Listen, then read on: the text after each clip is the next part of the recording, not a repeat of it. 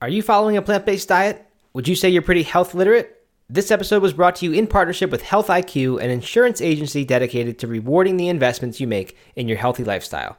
Support the show and see how much your high health literacy can save you by getting a quote at healthiq.com/no meat. Hi, this is Hope. This is Kareem. Hi, this is Katie from Washington, D.C., and you're listening to No Meat Athlete Radio.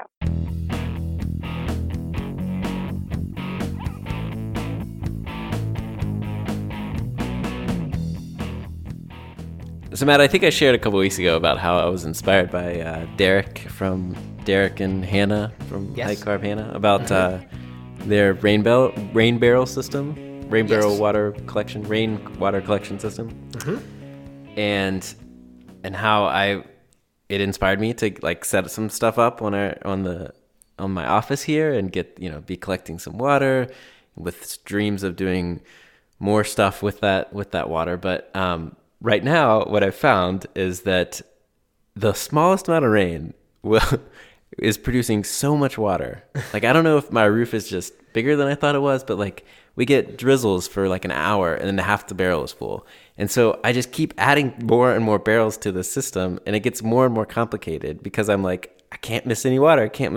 Wow. And Katie's like, you're not doing anything with the water because right now we don't have anything to water. Like the garden, we can't use it in the garden, right? There's plenty. The ground is like way oversaturated because we've had so much rain from the last few months. So there's really no point in me collecting this water. It's just getting more and more complicated, and it's just become this bigger project. But I don't know. So I feel like I've gone down a rabbit hole. It's the collect them all syndrome, right? You just have to. Yeah, just gotta get all of the water, right? I can't waste any water. Yeah, that makes me want to go into the water business. Sounds like you could just collect water and I had just that sell same thought. Yeah, we could like bottle up some No Meat Athlete water, purify it. That'd be perfect.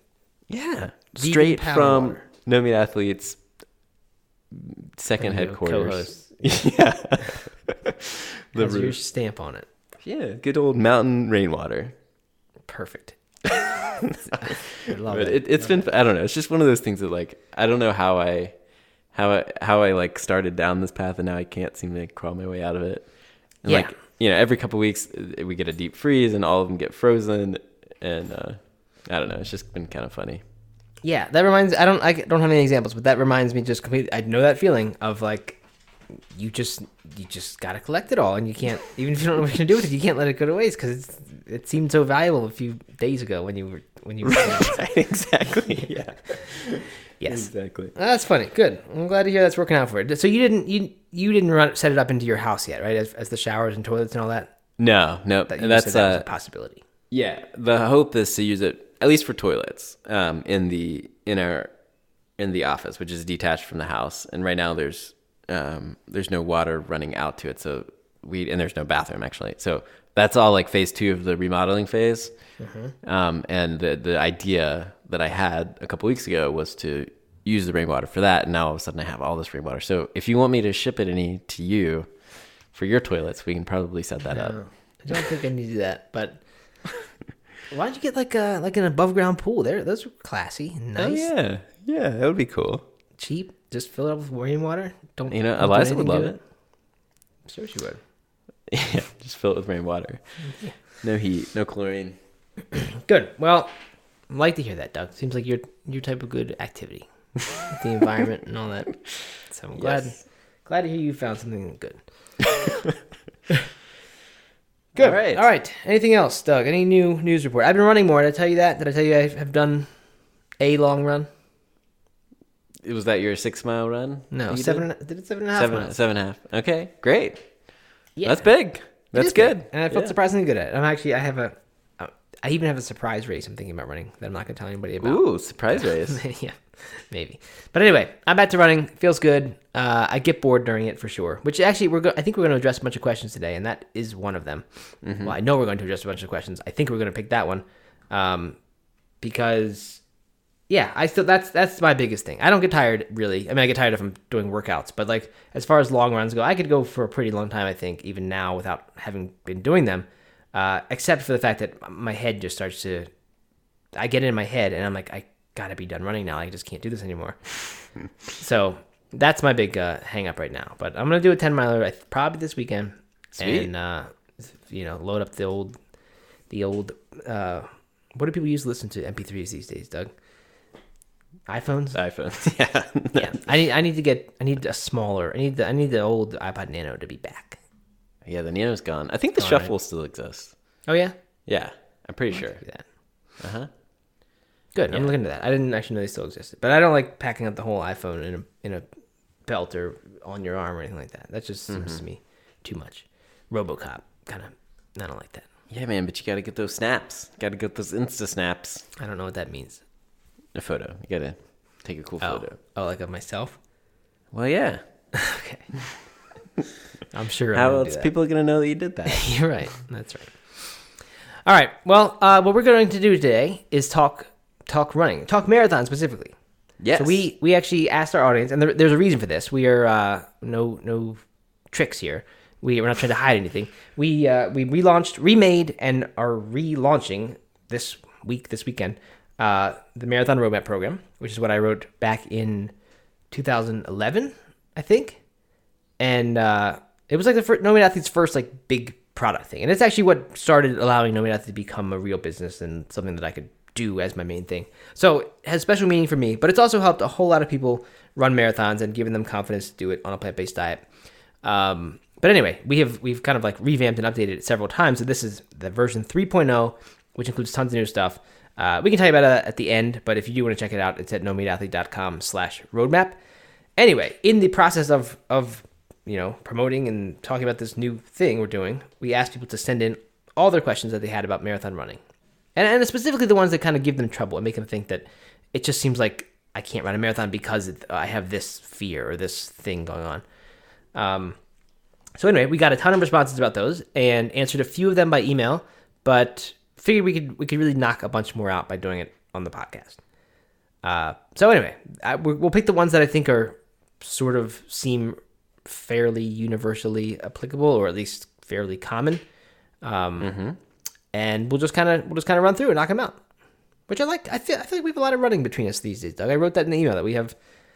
I think I just kind of guessed at the numbers, but I said 20 ultras and 15 marathons between us, which I think we're probably around there, right?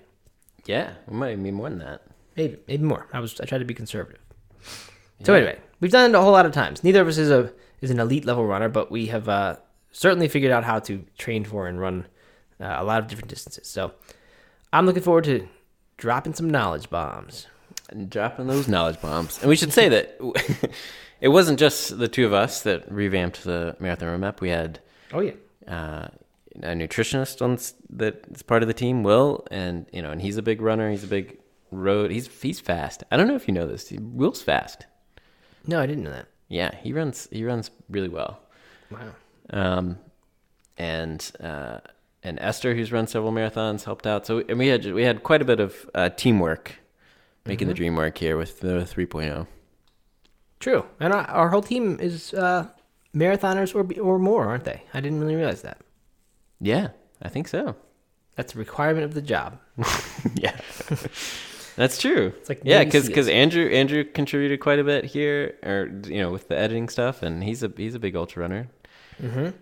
That's true. Never thought about it. We need to have like a hell week for if you're joining the team. You need to survive some sort of crazy challenge that we do. I like it. That's exactly my kind of thing. Sure. All right. Well, enough fooling around. Let's get to some questions here. Why don't we tackle time as the first one, because that was there so time go ahead. Sorry. Go ahead. There were two really big themes that kept popping up. Yes. And we addressed both of them in the email, but time was a really big one. So yeah, these are huge ones. These are the things I think that 90% of people who want to run a marathon but won't do it or haven't done it, I think these are they would have one of these two or both complaints or objections or whatever. Mm-hmm. So anyway, Trisha summarized things well with hers. She wrote, "Hi, my biggest concern is time. Not sure I have the time to commit to such a big goal. It drives me nuts to hear people say you have time for what you prioritize, because it's not completely true. I'm a working mom that tries to stay fairly involved with my two young kids' lives, et cetera, et cetera. If she tried to squeeze every bit of productivity from a 24-hour period, I don't have the ability to do this consistently at that sort of level." So, good question. I think a lot of people have that question. The obvious one is prioritize this over being involved in your kids' lives. Right. So it is a priority. Quit your job, quit your kids. Right. You have time. You have time for anything you want. You just gotta make those choices. Yeah. No. So more seriously, let's assume that job and children are not things you can really shift around or eliminate or delegate. So how do you find time for marathon training? So this comes up a lot, and my answer to this is I have two parts of this answer. One of them is that a marathon does not take as much time as I sense that people think it does. Because most of your runs, I mean, there's the weekend long run, and I'll talk about that in a minute. But other than that, for training, especially for just a first marathon, not trying to qualify for Boston, not trying to, set your PR after being a runner for 5 years and having done a bunch of marathons, that takes more effort. But to get across the finish line of a marathon, most of your weekly runs or your runs during the week, which you'll probably do 3 to 4 of before your long run, they're 3 to 5 miles long. Like, they're really just not that long. 3-4 miles, maybe later in the program, they might up to 5 miles on certain days. I mean, you can find some exceptions where, you'll happen to do a Wednesday night 7-mile run on certain programs or something like that. But for the most part, the time you invest in it is like what you would invest in normal, healthy exercise, right? Whether it's going to the gym or running in for some other purpose than a marathon. Half an hour a day for 4 times a week, or 45 minutes a day for 3 or 4 times a week. I don't know. That to me is like normal fitness. So let's just assume that is what you should do for normal, healthy fitness anyway. And then what it takes to run a marathon on top of that is to also do a weekend long run. And that long run, I don't know, it seems like a really big deal. But if you think about Saturday morning or Sunday morning, finding, I'd say on average 2 hours. At first it's going to be 1 hour or hour and 15 minutes. And then at the end of the program, you're going to be running out there for 3 or 4 hours. But I'd say on average is probably 2 hours. That you have to do that, and that's really what the time is. There's a lot of I think it feels like more because your whole world gets wrapped up in marathon training, and like on the night before your long run, you're thinking about what you're eating and getting to bed early and all that. But I think that's fun. I don't think that's like extra time. That's just because you're interested, you start doing that. So that's the first one. I don't think it takes that much time, assuming you're already doing some general fitness. It just doesn't take that much extra time. And the other big one I have here is that I think when you start running, especially if you're not doing any fitness yet, when you are able to add that habit to your life, you get that time back. Again, the weekend long run is kind of different because that will make you tired and you'll have to recover from it. But that during the week, if you add 30 to 45 minutes of activity, especially pretty easy running into your routine, it really changes the amount of energy you feel otherwise in the day. You'll probably sleep better. You'll probably just feel more energetic and less sluggish. And I have a feeling you will get that time back in terms of productivity or just energy. So that's my answer to the time one. I'm not trying to say that it doesn't take some extra time and effort to run a marathon. Certainly it does. And that's why we do it, because it's fun and it feels good to work hard and make some sacrifices to achieve something. But I just don't think the time is a valid reason. So there is just, I'm sure with kids and with, if you're a working mom with kids and you got a lot to do, you need to be creative in how you can get 45 minutes on 4 weekdays. You got to find ways to do it. And for some people like to run in the dark in the morning before everyone gets up, or they do it in their lunch hour. You have to obviously be creative, and that's where the prioritization thing comes. If work and kids take up all your time and you've got 1 hour left, the question is it worth it to spend that time running? And that is basically the decision about, do you want to run a marathon or not? Yeah. I think that creative part, especially with kids, is really important one, because I know that for me, we both have kids, so but I used to be pre-kid. I used to say, "Oh, come on, just wake up earlier," or you'll find time and it's no problem. And it absolutely gets more complicated. And, and then if you're leaving, I don't know, after work or something like that for an hour, then, or even 45 minutes, then leaving your spouse with the kids or finding daycare or childcare or something like that is a little bit more complicated. But you can totally get creative with it. You can do it early in the morning. You can do it post bedtime. I run with Eliza a lot behind the stroller. She's logged hundreds of miles in that stroller. Mm-hmm. And we even do things like we'll run for 20 minutes and then stop at a playground for 20 minutes and then run 20 minutes home. Mm-hmm.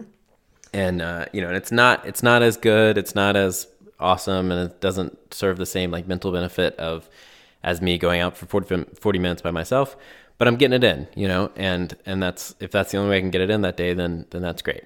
I'm happy with that. Yeah, and I do think that especially for a first marathon, I think it's okay that it's like you're getting it in, and it's not this amazing, relaxing, wonderful experience to go running. Because for me, that's what marathon training was. Like, it was like, this is really hard or different to be running the amount of miles that I'm now running and doing, and you just sort of like treat it like that little hour of your day is like a job, and you kind of have to do it. I didn't really look to that for like fun. Maybe I'm not a typical runner, but like I just figured that was like the work that you have to do to run a marathon. Mm-hmm. So the fact that you'd have to be also pushing a stroller would add to the challenge of it, but I don't think would make it totally different. Last thing I have to say about this specific example with kids, of course I get wanting to be fairly involved in your kids' lives, but I think there's this mistake that a ton of parents make, including me very often, of thinking that the best thing you can do for your kids is spend time on your kids. I've talked a lot about running a 100-miler this year, and I don't know if I will or not. I have a good feeling I will run a 50-miler or run a 12-hour race and hope to get around 50. I don't really want to do that. There are many reasons I don't want to do that. Like, I just don't. It doesn't seem like it's the most valuable use of my time or fitness. I've done it before, so it's just not that interesting. But one of the huge motivators for me is I want my kids, now that they're old enough, because I ran a 100-miler when they were both alive, and my son was 3, and my daughter was like a couple months. But they don't really remember that, and they didn't see me every day going out and putting in whatever it was, a 7-mile run, or the weekend like where you do 20 one day and 12 the next day. Mm-hmm. I really want them one time to see me do that sort of work, even if the miles are somewhat less. But I want them to see that, and I think, yes, it's sacrificing my time with them, and you could argue that, well, wow, you're choosing that running over time with kids, that must be bad parenting. But like, I think having them see a parent do that and like understanding what it means to have something that's so important to you, you're willing to go like make this sacrifice. I think that's super, super valuable as a parent for your kids to see that. So I think you can be involved in your kids' lives in that way, even if it means making some sacrifices about your direct interaction with them during the marathon training time. Yeah, I think you're right about that. Yeah, I could add more, but I don't know if I need to. I think. Okay, well, let's move on. Let's move on to the injury one, Doug. Yeah, injury. So the second theme that over and over, I'd say at least a third, if not more, of these concerns and questions have to do with injury, and a lot of them are specific. They have had a history of Achilles issues or runner's knee or whatever. But I think this one from Pam is a really good one. I'm just gonna pull a little bit of it because it's a long but a very good question. And so she says that she's trained for half marathons twice. She used a Nike plan and some other plan, and now I can't even find the question. But she near the end, she felt like everything was falling apart. Nagging pains, running wasn't fun. She couldn't keep her volleyball schedule, which she liked to play as a hobby. She just felt like she was always overdoing it, and it was bad for her legs and bad for her joints. And she just felt like everything was unraveling. And she's concerned that if she was to train for a marathon, that she would lose all the upper body and kind of general fitness that she has now. She's built up now as being a more well-rounded, or being, going to the gym and getting a well-rounded workout, because all she would be doing is running, and it would just destroy her legs. I think that is a super common concern. Both the running is going to kill my legs, and also I'm going to be totally unfit elsewhere, and I won't have time and won't be able to do anything else. And so I think that I'm going to address both of those separately, because what I think happens more often than we realize is that people decide they want to run a marathon. I think you did this, and I certainly did this myself. I decided I wanted to run a marathon. I asked my friend, the only friend I knew who had run a marathon, what training plan he used, and it was one that he had found for free online, and he forwarded it to me, and I followed that. Hal Higdon? What's that? Was it Hal Higdon? No, it was. That was like everybody's online. That was like the first plan ever to be on the internet, I think, because everyone did the Hal Higdon plan in the early days. But I guess you're probably right. And actually, that was one that Pam that Pam used along with the Nikon. I Nikon. wasn't listening. I was reading other questions. Well, I didn't say that because I couldn't find the question. I lost the question for a second. But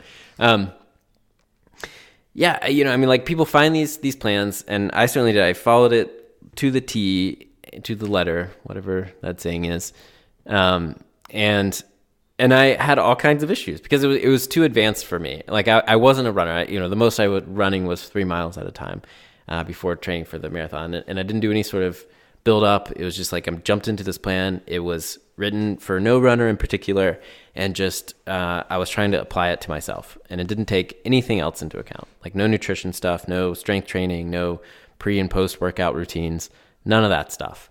And I ended up injured. I got runner's knee by the end of it. I was like, the day after a long run, I would be hobbling to work every single week, and it just looked absolutely ridiculous and was just not good for my body. And I think that is what a lot of people do. And then they have this experience that, oh, if I'm going to train for a marathon, I'm going to get injured. They might not even make it to the marathon because they make it halfway through and they feel like crap. Mm-hmm. And they're like, no way am I going to keep doing this. But that's not the way it has to be, right? So if you were to use a plan that took more into account, that took the base building phase into account, that took recovery days and flexibility so that you could, if you miss a long run because of travel, or if you, if you're sick or something like that, then you can adjust your plan and make up that time in a smart and healthy way. Things like nutrition and recovery and strength training. Like if you take all those things into account, then you're much, much more likely to get through it injury free. I mean, I would say that that is a smart way to train for a marathon, and that is how you can do it without getting an injury. And chances are you probably won't get an injury because you're doing it the right way. So this notion that if I train for a marathon, I'm going to get injured is only because people are not looking at the whole picture, and they're just following some general plan off the internet that they got for free that is not really written for them. Yes. Go ahead. I think that it's all true. This is all unfortunate that so many runners get hurt, and especially with marathon training. Like I think everyone who does it that way, though, does get that. And I had the same thing. I got injured during my first training, of course, and then after that, it felt like, wow, a marathon's going to destroy my body if I try to do that. Mm-hmm. And that, like, only superhuman types can just keep doing marathons. It's just that my body's different from theirs, and I can't do that. But I agree with you. That is not true at all. By the way, none of this is saying like you need to buy the marathon roadmap plan, our plan, because it has that stuff. You just need to buy Rock Creek Runners plan. Yeah, exactly. Just don't go get a free plan on the internet and just follow that. That's what I'm saying. If somebody puts a whole free guide that includes the training plan and the muscular kind of core component, and offers to answer your questions about how you should adjust things when if you have to miss a couple days or whatever, or if you have a running friend who has done a bunch of stuff and you can get your free plan from the internet and then kind of have them be your coach or hire an actual coach like Rock Creek Runner, then you'll be fine. Like you can. There are many ways to do this that don't involve buying our marathon plan. That's not the point. And there are plenty of books too that cover a lot of this stuff. Treat it as more that it's a marathon training program is not just a set of numbers on a page that tells you how far to run. There's so much more to it than that, and you got to get that info from somewhere. Otherwise, you very likely will get hurt. Yeah, exactly.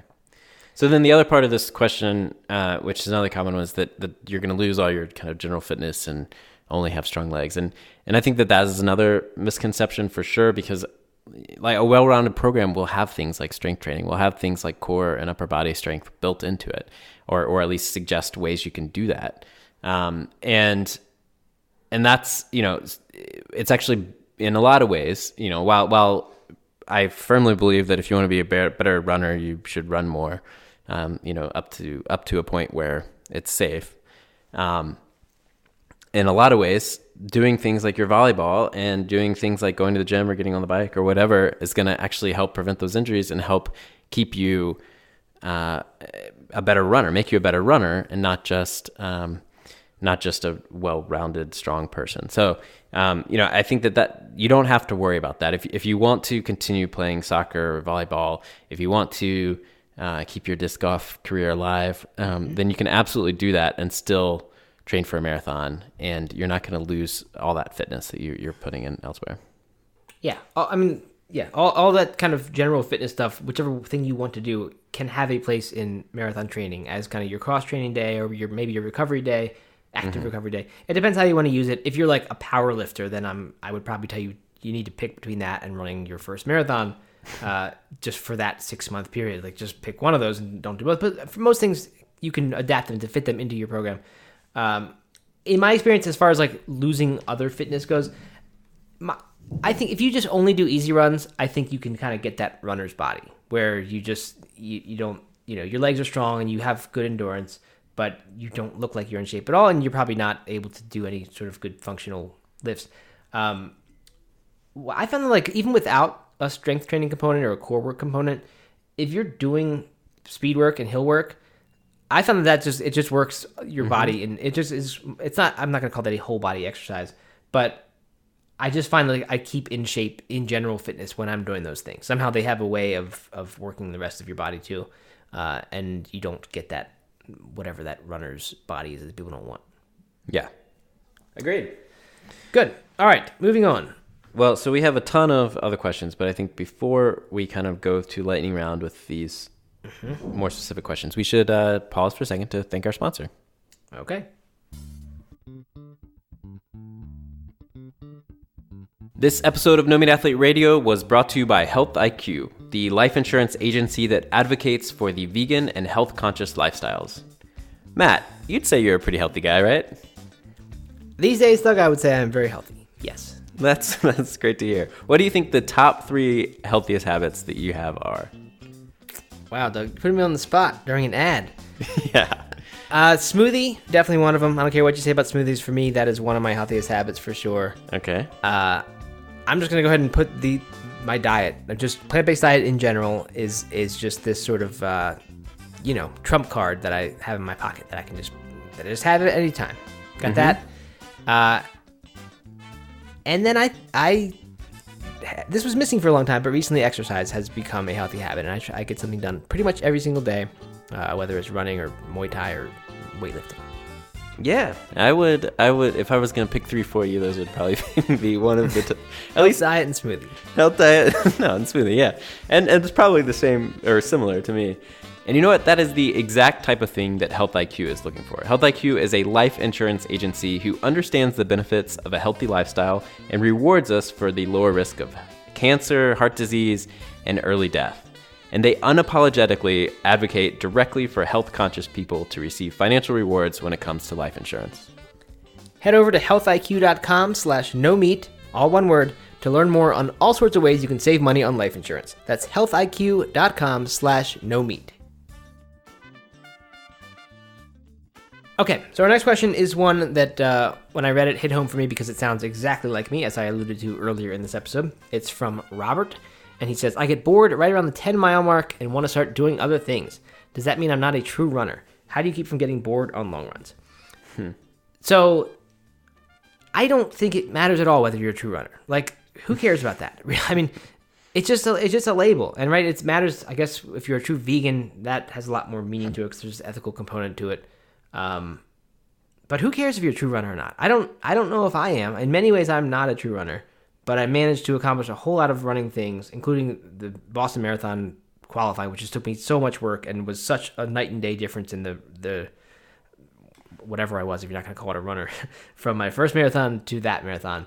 And even there, though, I still, in that starting corral, when I would look around me, I felt like these people here are very different from me. Like, for the most part, these people here whose running is their passion and their hobby, and they take so much joy from just running. And I was like, I feel like I'm sort of a tourist who's just here like for the challenge it provides, and because it's this outlet for trying to do something that I thought seemed impossible. And the same thing with 100-miler and 50-milers. Those seemed like they were impossible things, and they really juiced me to like think about doing them and training for them. But I never felt like running was like the thing that gave me life and that I needed to have in my day, or else I'd be grumpy. I mean, in many ways it was the opposite. If I could get a day off, or during tapering time when every other runner's complaining about how hard it is to taper, I just loved it. So like, this is great. I'm training for marathon. I don't even have to be doing any running. I'm just get to hang out. So, yeah, I just would not worry about that part. If it is exciting to you to run a marathon or to run a half marathon or an ultra or whatever, then who cares if you're a true runner? Like, you can not be a runner and just still do those things.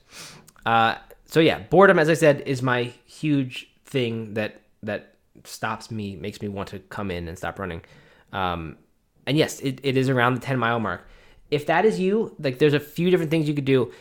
I didn't do this myself, but I looked into it and seriously considered, and I think it would make sense. Doug, you know this Hanson Brothers program? Do you remember that thing? Yes. Hanson plan, maybe? Not the UMBAP. Not those Hanson Brothers, no. You're right. Probably not called the Hanson Brothers, but maybe just the Hanson. No, yes, not that. I know what you're talking about. Yeah.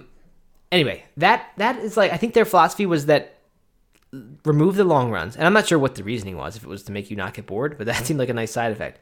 You remove the long runs and you just do more or less the same mileage. You just spread that mileage out over your weekly run. So in a week, you're running the same mileage as you would.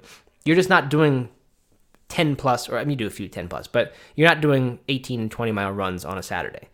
And for me, and for someone like Robert who asked this question, like, that actually really helps, because there's not total time in the week running that is boring. It's once I'm out there beyond an hour, I listen to one podcast or listen to whatever, or just enjoy the I don't know if it's a runner's high, but whatever the sort of meditative effect you get from running. You enjoy that for a while, and then you hit this boredom wall when suddenly you just hate being out there.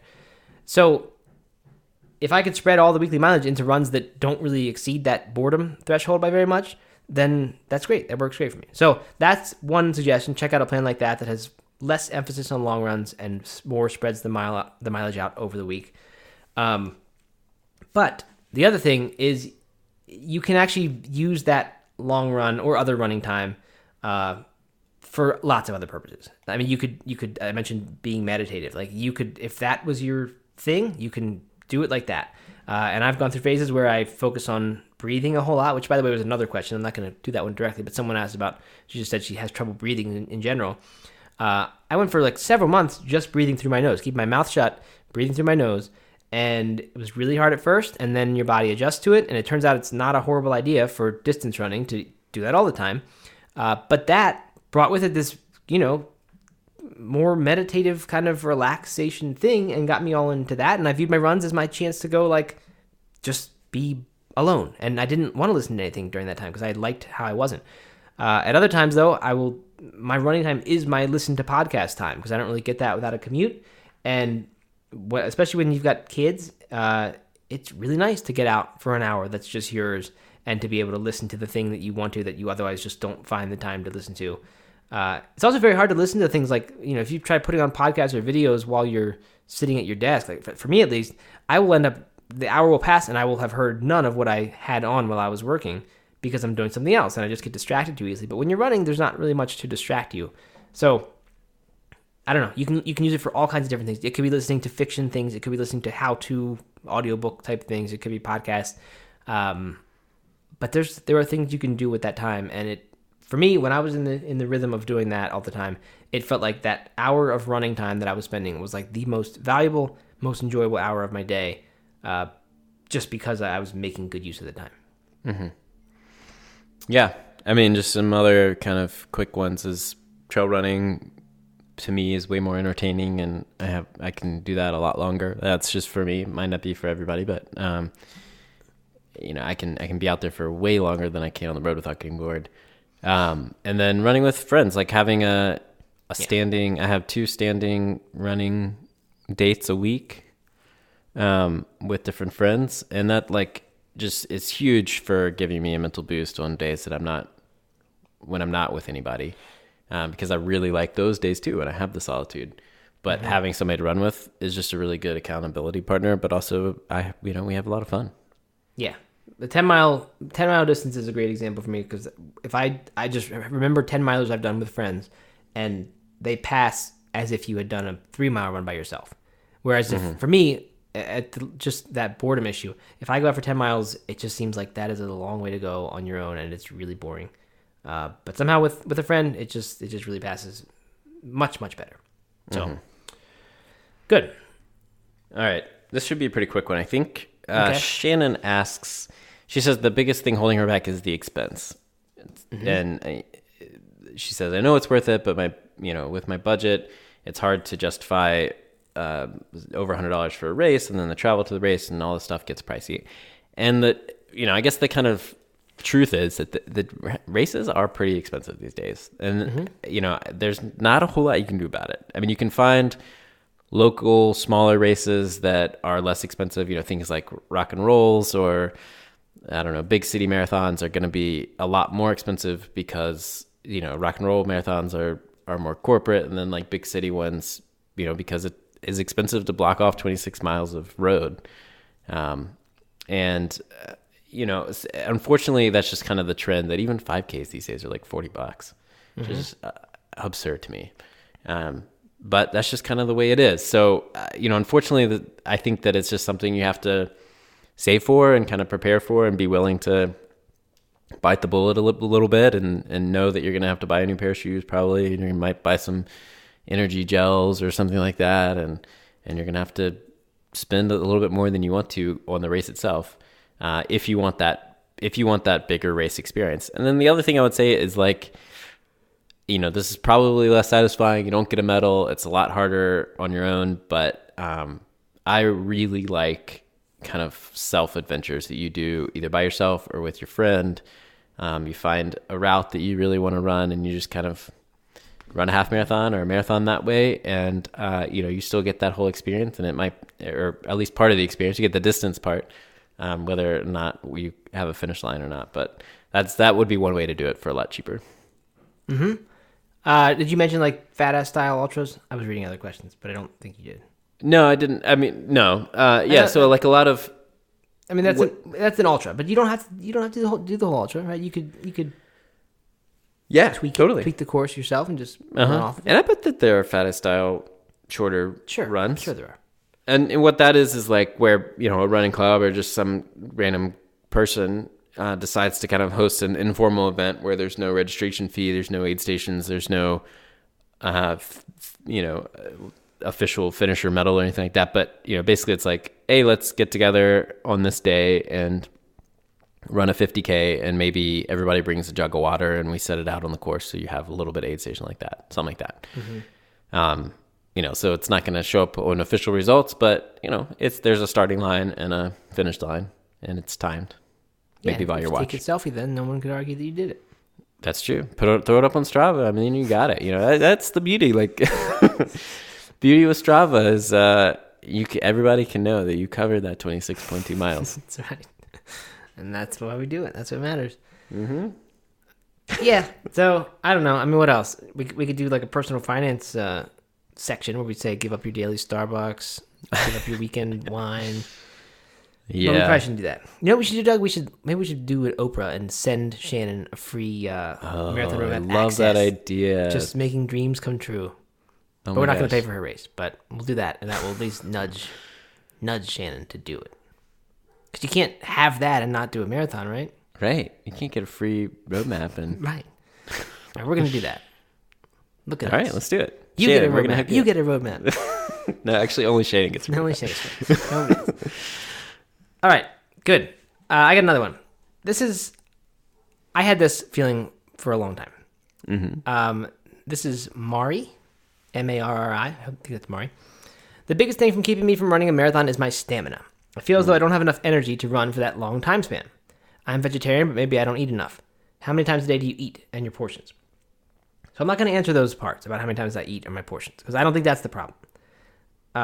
You just eat when you're hungry, and just eat enough, and you'll be fine, and you can run a marathon. You've got to train, obviously. But I think that's the point, right? You don't have the stamina when you start. Like, for me, what was exciting about a marathon, why I had to do it, was because I didn't understand how anybody could do that. It just seemed like 26 miles, like I would run for 4 miles. I remember I did a 5-mile race in Philadelphia, and somehow there was a marathon going on at the same event. Not somehow. There was a marathon going on at the same event. And I remember the people just seeing them, like somehow at the end of the 5 mile was like right at mile 12 or something.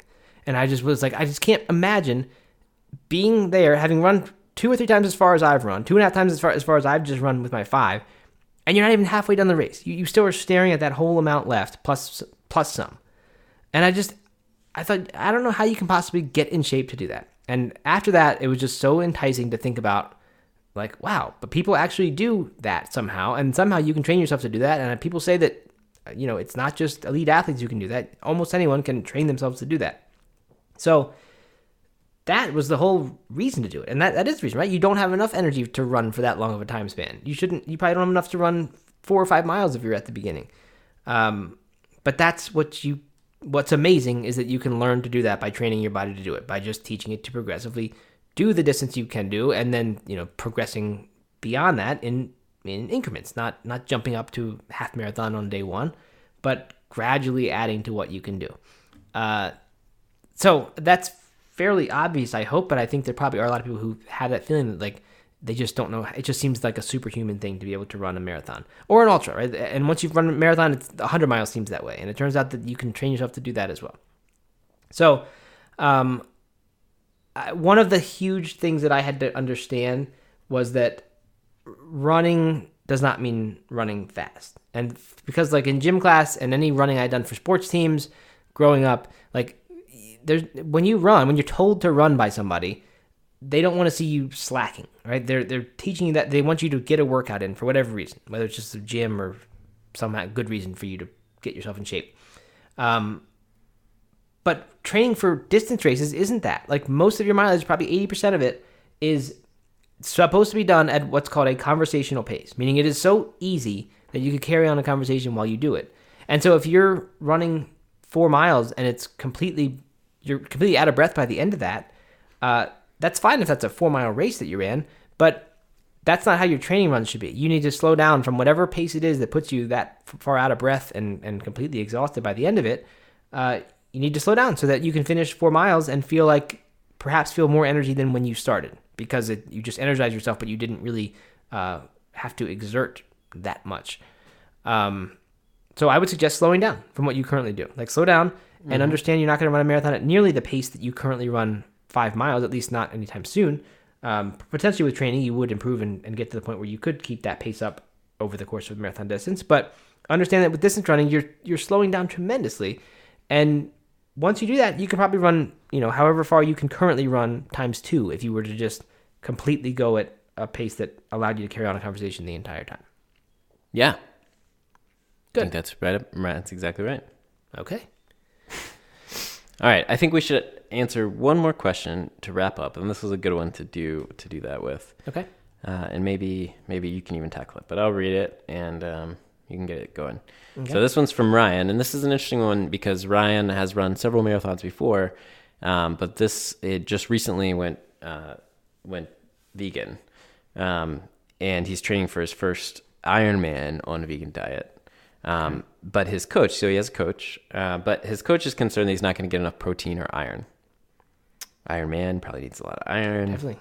Yep. No, his coach is concerned he's not getting enough protein or iron, and so he's eating a lot of whole foods, which make it difficult to track, how much protein and stuff he's getting. So he's concerned he can't do it, and I think that a lot of people, whether they're training for their first marathon period or first marathon on a vegetarian or vegan diet, are having the same concern. So why should people not be concerned about protein and iron, or should they? Very hard. I mean, hard to convince someone that they don't need to be concerned about that. Yeah, I mean, the reason I can have a conviction that you'll be fine is that I've done it and I've been fine. But I understand that that's not at all convincing to someone, because they might say, well, you're different than me. Your body's not mine. So all I can say is look at the examples out there of people who do it, and look at how many successful ultra distance athletes there are who choose plant-based diets because they say it helps them to do their thing. It helps them to perform in sports. Mm-hmm. For me, that was kind of it. I didn't know that it would work when I decided to make the switch, but then I started seeing that it did work for some people. Brendan Brazier was a great example. Ironman triathlete, actually, was a perfect example. And he found when he was in high school, he was looking around at what diet. He wanted to be a pro triathlete. He decided that in high school, and he started experimenting with different diets, and he found for him that plant-based, and not just plant-based, but really high-energy food. He was very careful about his food choices. If you look at his book, Thrive, which is still a really, really great book, even though it was written now, I don't know, probably 12 years ago. There's just tons of you can, I don't know, for me, reading that got me convinced I was like, wow, this really does make sense. This guy has really thought about this a lot, and he is choosing this diet, and he has tested this diet, and it works for him, and it's what allowed him to get in more workouts than the competition, and he credits it with one of the reasons he was able to become a pro was because he had this dietary advantage. Again, not convincing for sure to everyone, because it doesn't mean everyone's going to respond that way, but the fact that a lot of people do, to me, is enough to give it a try. So I don't know. The other thing I hear this question a lot. People when I used to do more Twitter, I would get the question that said, I want to go vegetarian or I want to go vegan, but I'm concerned that I'm going to lose muscle mass or that I'm going to not have energy for whatever I'm trying to do. Like, I mean, I guess if you've signed up for your Ironman now and paid $1,000, whatever they charge to do that, then I guess there you have some sort of reason for why you can't, might be risking something to try it. But for those people on Twitter who would say that, I would just like, well, like, it's not like your life ends if something goes wrong and you lose muscle and you find it doesn't work for you, or you find that, you couldn't make it work with whatever you were willing to do or try. You learn about it and then you're fine. So what I would say now, Ryan, if Ryan is noticing that he has iron deficiency and is wondering how you fix it on a plant-based diet, that's a whole different thing. Because then you can really look into that problem. Or finding that he's not having enough protein and not recovering from his workouts, that's something to address, or make the decision that this diet isn't for you if that's how you want to handle that. But as far as like, I'm worried it's not going to work for it, you don't know until you try. And for me, when I tried, I got faster, and it did work. And for a lot of people, that is the case. So I think what you do is try it, and then you observe how it's working for you, and then you decide whether you're going to tweak it or stop doing it or what. So I don't think it really matters too much about like convincing someone that it will work, because really you just need to try and then see. Yeah, absolutely. And chances are, if he's eating a well-balanced whole food diet, then he's probably getting plenty of protein and probably plenty of iron, unless there's some indicators that he's not, and he could get his blood work done and kind of see where he is with that. But the other thing I would say is, like, if you're in the middle of training and you're concerned about it and it's going to put you at ease, then supplement. Do a protein shake in the morning. Take an iron supplement.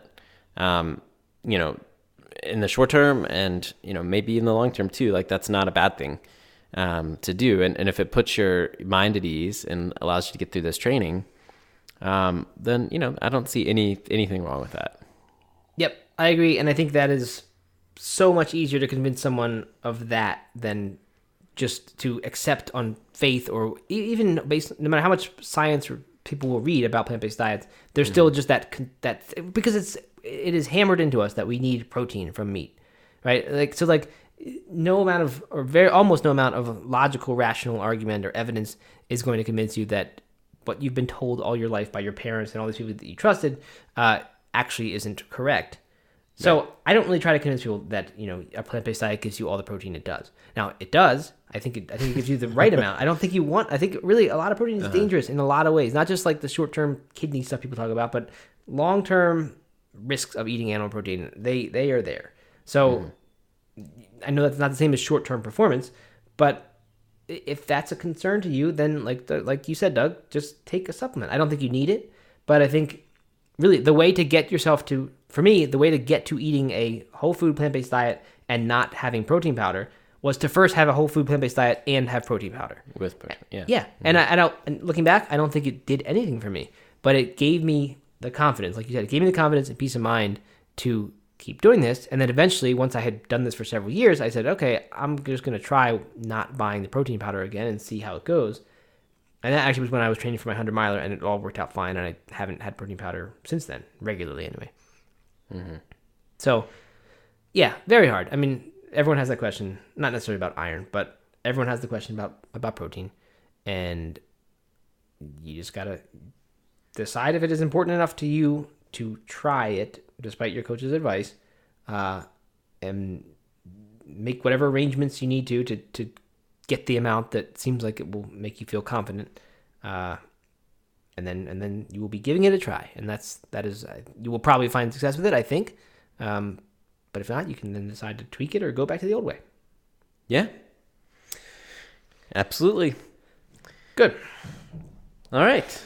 All right. Well, I think that's a good representation of the questions here. We obviously didn't cover all of them, but I think that hits on a lot of the topics and themes that people are asking. Yeah, when you do these kind of things and ask a large number of people their questions, the questions are remarkably similar to each other, and the same issues come up over and over, and you have 5 or 6 things that everybody's asking. Obviously, there's some specific things that would be only applicable to the people who ask them, but for the most part, that is a lot of the main concerns. Yeah. And if this inspires you to run a marathon, what should people do? They should write in a question that says their budget can't afford running a marathon, and then we'll ship out free roadmaps. No. You should go check it out. It's at nomadathlete.com/roadmap, and it is currently, I don't know when you will be listening to this episode, but at the time we're recording it, it is $20 off the usual price of it. That's a way of celebrating this big relaunch. And what's cool about this relaunch thing that not everybody knows, or probably nobody knows, is, first of all, Marathon Roadmap, it used to be a separate product from a half marathon roadmap and 5K roadmap, but we have lumped all those things in together. So now it's sort of a system that will take you from, and honestly, it comes with a Get Started with Running audio series that I recorded. So you can listen, talk about being bored on long runs. Now you can listen to me for 2 hours talking about getting started with running. But anyway, it so basically walks you from being a brand new runner up to marathon distance. But then what we added this time was Run Your BQ, which is the advanced marathon training program I did with Jason Fitzgerald for many years. We've added the content of that. Obviously, there's not, get live Q&As that come with that sort of thing. But we've added all the content, this advanced marathon training plan there. And that is, designed to get you from that first marathon finish line to qualifying for Boston, which for most people takes a lot of additional work and several other marathons. But that's what Run Your BQ is designed to do. So anyway, there's a ton of stuff in there now. We added some new meal plans just to the general marathon roadmap. There's lots of videos in there where I, have a little check-in each week of an 18-week training program. Lots and lots of guest interviews with people like Brendan Brazier, who I mentioned earlier, Rich Roll, many other, endurance experts, you would say, and I believe all of them who are on there eat plant-based diets. Jason Fitzgerald, did we have him as an interview? At least some of his stuff comes with the Run Your BQ thing. So he's not vegetarian or vegan, but he's got some really great running stuff because he's a running coach as well. So anyway, it is our very best possible effort at giving you everything you possibly need to run a marathon, and turns out much more than that on a plant-based diet. So check it out, nomadathlete.com/roadmap. Save $20 during the next few days. Yep. By Monday, right? The end of, Monday at midnight. Monday, February 18th at midnight is when that sale ends. Gotcha. Good. All right. Well, I hope someone found this helpful. I think marathon training, everyone does marathons these days, right? We have the sense that it's this popular thing, that it's a trend that everyone runs marathons now. But it is just such a powerful thing. And this is, I don't care. This is not a roadmap ad anymore. I know it was a minute ago. This, I don't care what book you use. I don't care what coach you have. If something about running a marathon is exciting to you and you think, wow, that would be really cool to be able to do that, or I can't believe people can do that. What if I could do that? It is so worth finding a way to get it done. It just, I think for me, when I decided to do that in college, not being a runner at all, not having any experience with running, it was just basically, I didn't realize it, but it was choosing a different life path for myself. And ever since then, I've been a fitness guy, and I wasn't before that. It was just, I did a little bit of weightlifting in college before that, but it wasn't at all my thing. And I was never an in shape guy or someone who knew about fitness. I just wasn't. So it was, I didn't really know it. I didn't know that it would send me down this qualify for Boston path. I didn't know that would lead me to becoming vegetarian and then vegan and starting No Meat Athlete. But my entire life changed in that one drunken night in college when we decided we were going to run a marathon. So hopefully you can do it in a non-drunken state and decide that you're going to find a way to do it, because it really can be life-changing. For a lot of people it is, and it's just a great experience. It just comes with a lot of really cool stuff. I second that 100%. And my story is remarkably similar to yours. I didn't go down the BQ route. I went down the ultra marathon route. But drunken night, signed up for a marathon, and it completely changed my life. Absolutely. There's nothing I've done aside from maybe meeting my wife that has changed my life more than signing up for the marathon. There you go. I wonder how many marathons get signed up for with alcohol involved. I bet that for it's probably a lot. If you look at if you polled 20 something males that sign up for marathons, I bet it's a lot. So not to say that alcohol is recommended for everyone or anyone, but find some sort of judgment impairing tool that you can do, and then sign up for your marathon. And chances are you'll be glad that you did. Mm-hmm. But I get that that's why it's hard. It's scary to make that commitment. Right, absolutely. Yep. So anyway, get some friend to peer pressure into it. Yes, that's a good way to do it. Mm-hmm. All right. Well, hopefully this helped. Hopefully somebody will sign up for a marathon because of it. If they do, hope so. Work is done. Yep, absolutely. All right. Good luck, everybody. Thanks for listening, and we will see you next time. All right. Bye.